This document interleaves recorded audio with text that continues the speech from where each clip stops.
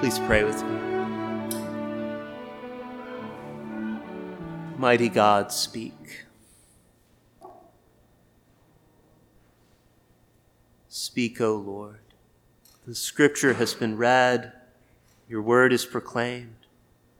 We might hear and receive with joy what you would say to us this day. Speak, O Lord, till your church is built and the earth is filled with your glory. In the name of the Father, and of the Son, and of the Holy Spirit. Amen. Amen. Please be seated.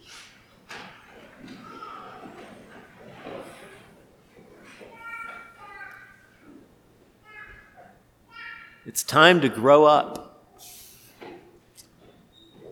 Have you ever heard those words? Maybe spoken to you. Maybe you're speaking them to someone else. It's time to grow up. This is the message we hear from our reading from the letter to the Hebrews this morning. We're almost halfway through the epistle. The author is in the middle of a discourse on the priesthood of the Lord Jesus when he interrupts himself. About this we have much to say, and it is hard to explain since you have become dull of hearing. For though by this time you ought to be teachers, you need someone to teach you again the basic principles of the oracles of God. You need milk, not solid food. For everyone who lives on milk is unskilled in the word of righteousness since he is a child. He says, what I want to do right now is serve up some delicious Texas barbecue, but I feel like what you need me to do right now is to hand you a sippy cup. Obviously, there's nothing wrong with being a child, if you are in fact a child. Nobody expects an infant to be ready for grown-up food. Of course not. But if a full-grown, intelligent 40-year-old starts whining and crying for his bottle, we have a problem. Young children have to acquire speech. They have to learn how to read. That's normal. But if a college senior is still trying to get the hang of the alphabet, we say something has gone terribly wrong with her education. A newborn is beautiful. But a newborn baby has to grow in order to stay alive. Because living things are meant to develop, to mature. We know this. What we see in the letter to the Hebrews is that the same thing holds true for our spiritual lives.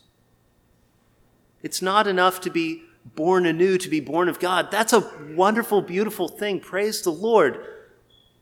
But we're born so we can grow. We're made for maturity. We're meant to hunger for solid food, to keep seeking and learning and cultivating godliness, as Hebrews puts it, having our powers of discernment trained by constant practice to distinguish good from evil. It's what maturity looks like.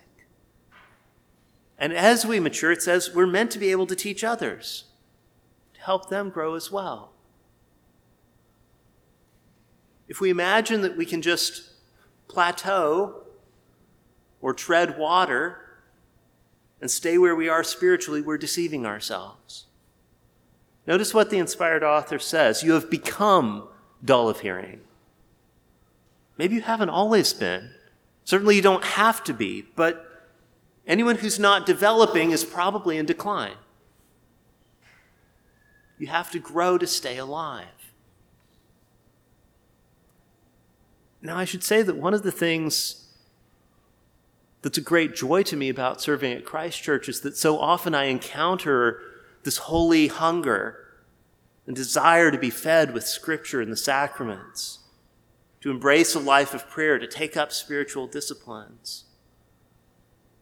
What Holy Scripture offers us this morning is a word of exhortation and edification to stir up that desire, to spur us on, to attain the prize of the upward calling of God in Christ Jesus. The author of Hebrews exhorts us in three ways. Now I want to consider each of these briefly. First, he offers a reminder. Second, a warning. And then third, a word of encouragement. First, there's a reminder. Let us leave the elementary doctrine of Christ, he says, and go on to maturity, not laying again a foundation of repentance from dead works, and of faith toward God, and of instruction about washings, the laying on of hands, the resurrection of the dead, and eternal judgment. I love this rhetorical move, where he says, we're not going to rehearse the basics, but he says it in a way that effectively reminds you about the basics. Classic. Because you can't build anything worth building unless you have a strong foundation, right?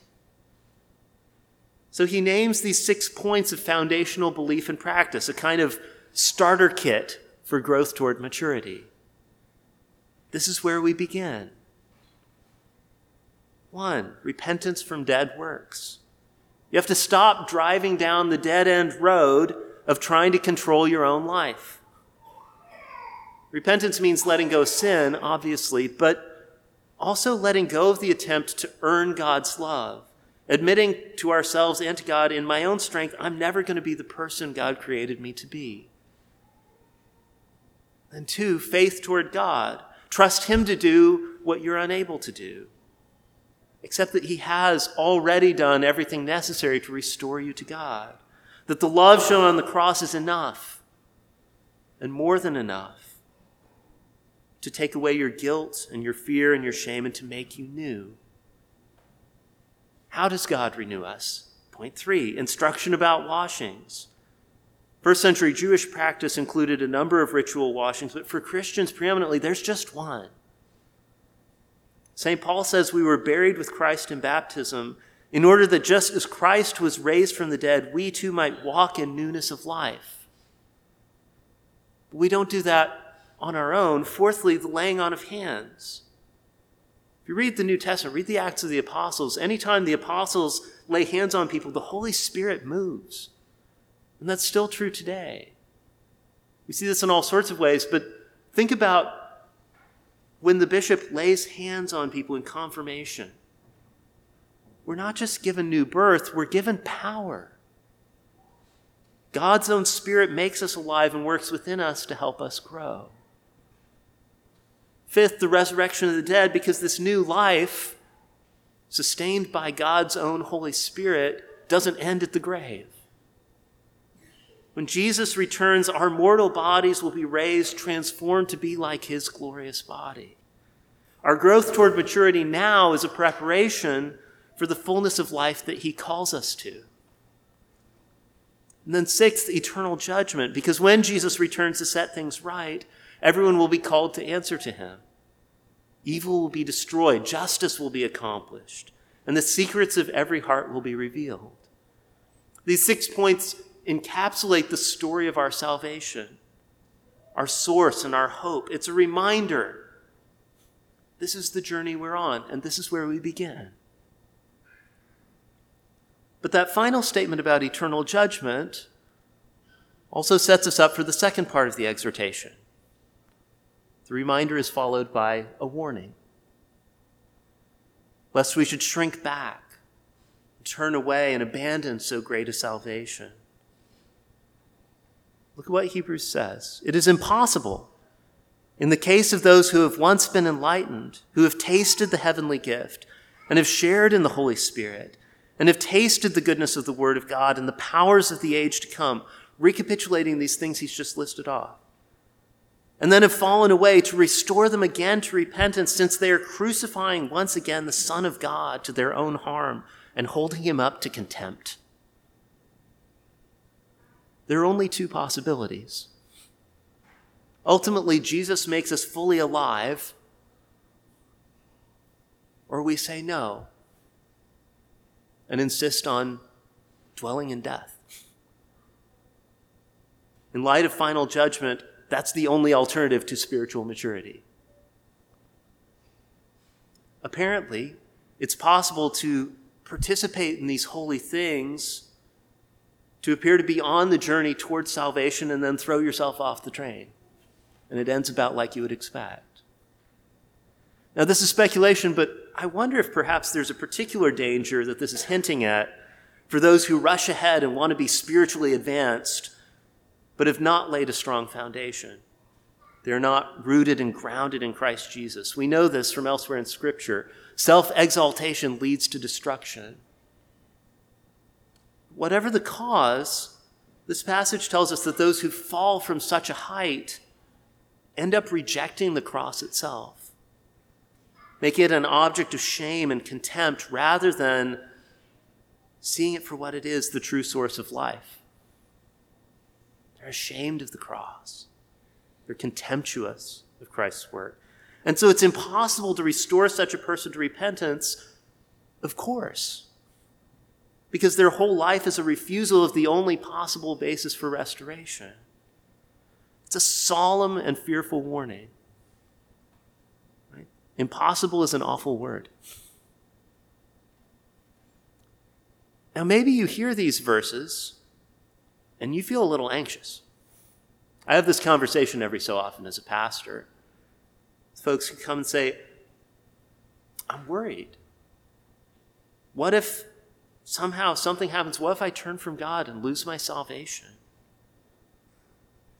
And I get it. This is a difficult passage, and if you want to talk more about this, if you have anxieties about this, I would love to talk later. Let me know. But I want to suggest that the language of losing your salvation is the wrong question to ask about this particular passage.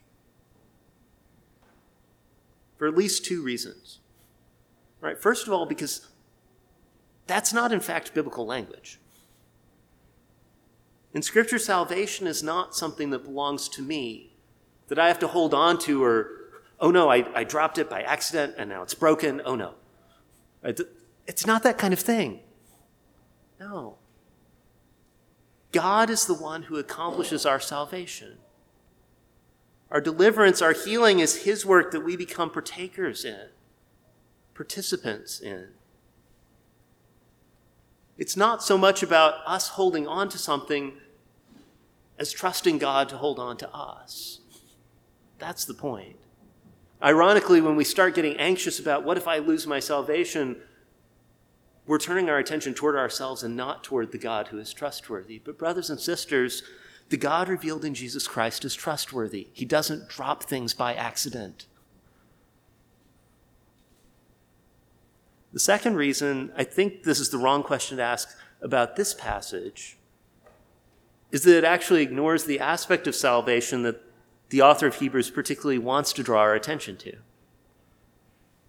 Sometimes Scripture talks about salvation as something that has already happened in the completed work of Christ. That's biblical, and that's true. Other passages speak about salvation as it's being worked out in our lives right now. We get a hint of that here. But there's a third way that Scripture talks about salvation as something we're still waiting and hoping and longing for, that we have a foretaste and assurance of now through the Holy Spirit, but it hasn't yet arrived in its fullness. And for Hebrews, at least in this passage, I think that's the primary focus. Less on our current status than where are we headed? What's our destination? Notice this parable in verses 7 and 8. For land that has drunk the rain that often falls on it and produces a crop useful to those for whose sake it is cultivated receives a blessing from God. But if it bears thorns and thistles, it is worthless and near to being cursed, and its end is to be burned. Notice it's near to being cursed. Its end is to be burned. This is not so much a word of condemnation as of warning. What's your destination? What direction are you headed? What is your end? If you hear these words of Scripture, if this rain falls on the soil of your heart and you find yourself responding, that's good news. It's still possible for your field to become fruitful. And that's where the author of Hebrews wants us to end up, because after his words of reminder and warning, thirdly, he offers a word of encouragement. Though we speak in this way, these serious words, yet in your case, beloved, we feel sure of better things, things that belong to salvation. As he looks out at his congregation, he sees signs of growth, a field that's producing a crop. You're already starting to bear fruit. And God is not unjust so as to overlook your work and the love that you have shown for his name in serving the saints as you still do.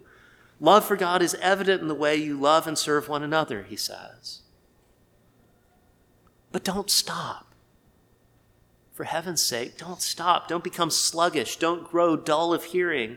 Press on toward maturity, to the fulfillment of God's promises.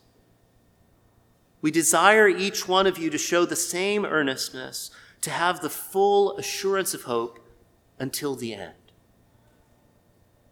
We're headed somewhere. We're being prepared for glory, and the best is yet to come. So how do we pursue that destination? Look at the final verse. We desire each one of you to show the same earnestness, to have the full assurance of hope until the end, so that you may not be sluggish, but imitators of those who through faith and patience inherit the promises. Imitators of those who through faith and patience inherit the promises. Growth toward maturity happens through a kind of apprenticeship. Learning about saints of Scripture and throughout Christian history and following their examples. Looking around to see brothers and sisters who are further along on the journey and asking questions. Walking alongside them, letting them help you grow. Now, this takes humility. It's humbling to admit, in some ways, I'm still a child. I need someone to help me grow up. But this is how maturity happens. Hebrews describes those who have their powers of discernment trained by constant practice to distinguish good from evil. Constant practice. Talk to a spiritual director about developing a rule of life if you haven't. Explore the spiritual disciplines. We have a class about this during catechesis hour. And find ways to serve the people around you. A lot of people in our community, in particular, spend a lot of time in our own heads. We might find personal spiritual practices come easily for us, but Hebrews emphasizes God's blessing for the acts of love we show in serving the saints. Do something for somebody if you want to grow. We grow through apprenticeship. We grow through practice, and especially these practical acts of love. And finally, we grow through desire. Have you ever watched a little child learning to walk? They pull themselves up on things. And then they start sidling along these pieces of furniture. And then eventually they turn and take a step away.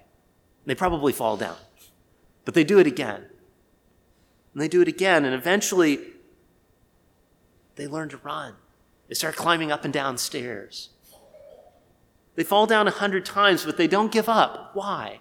Well, because we encourage them, sure, but mostly because they really, really want to walk.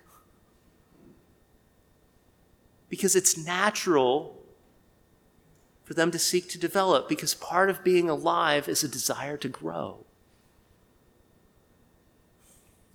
Dearly beloved, the Savior is calling us to maturity, to wholeness. As St. John says, to be perfected in love.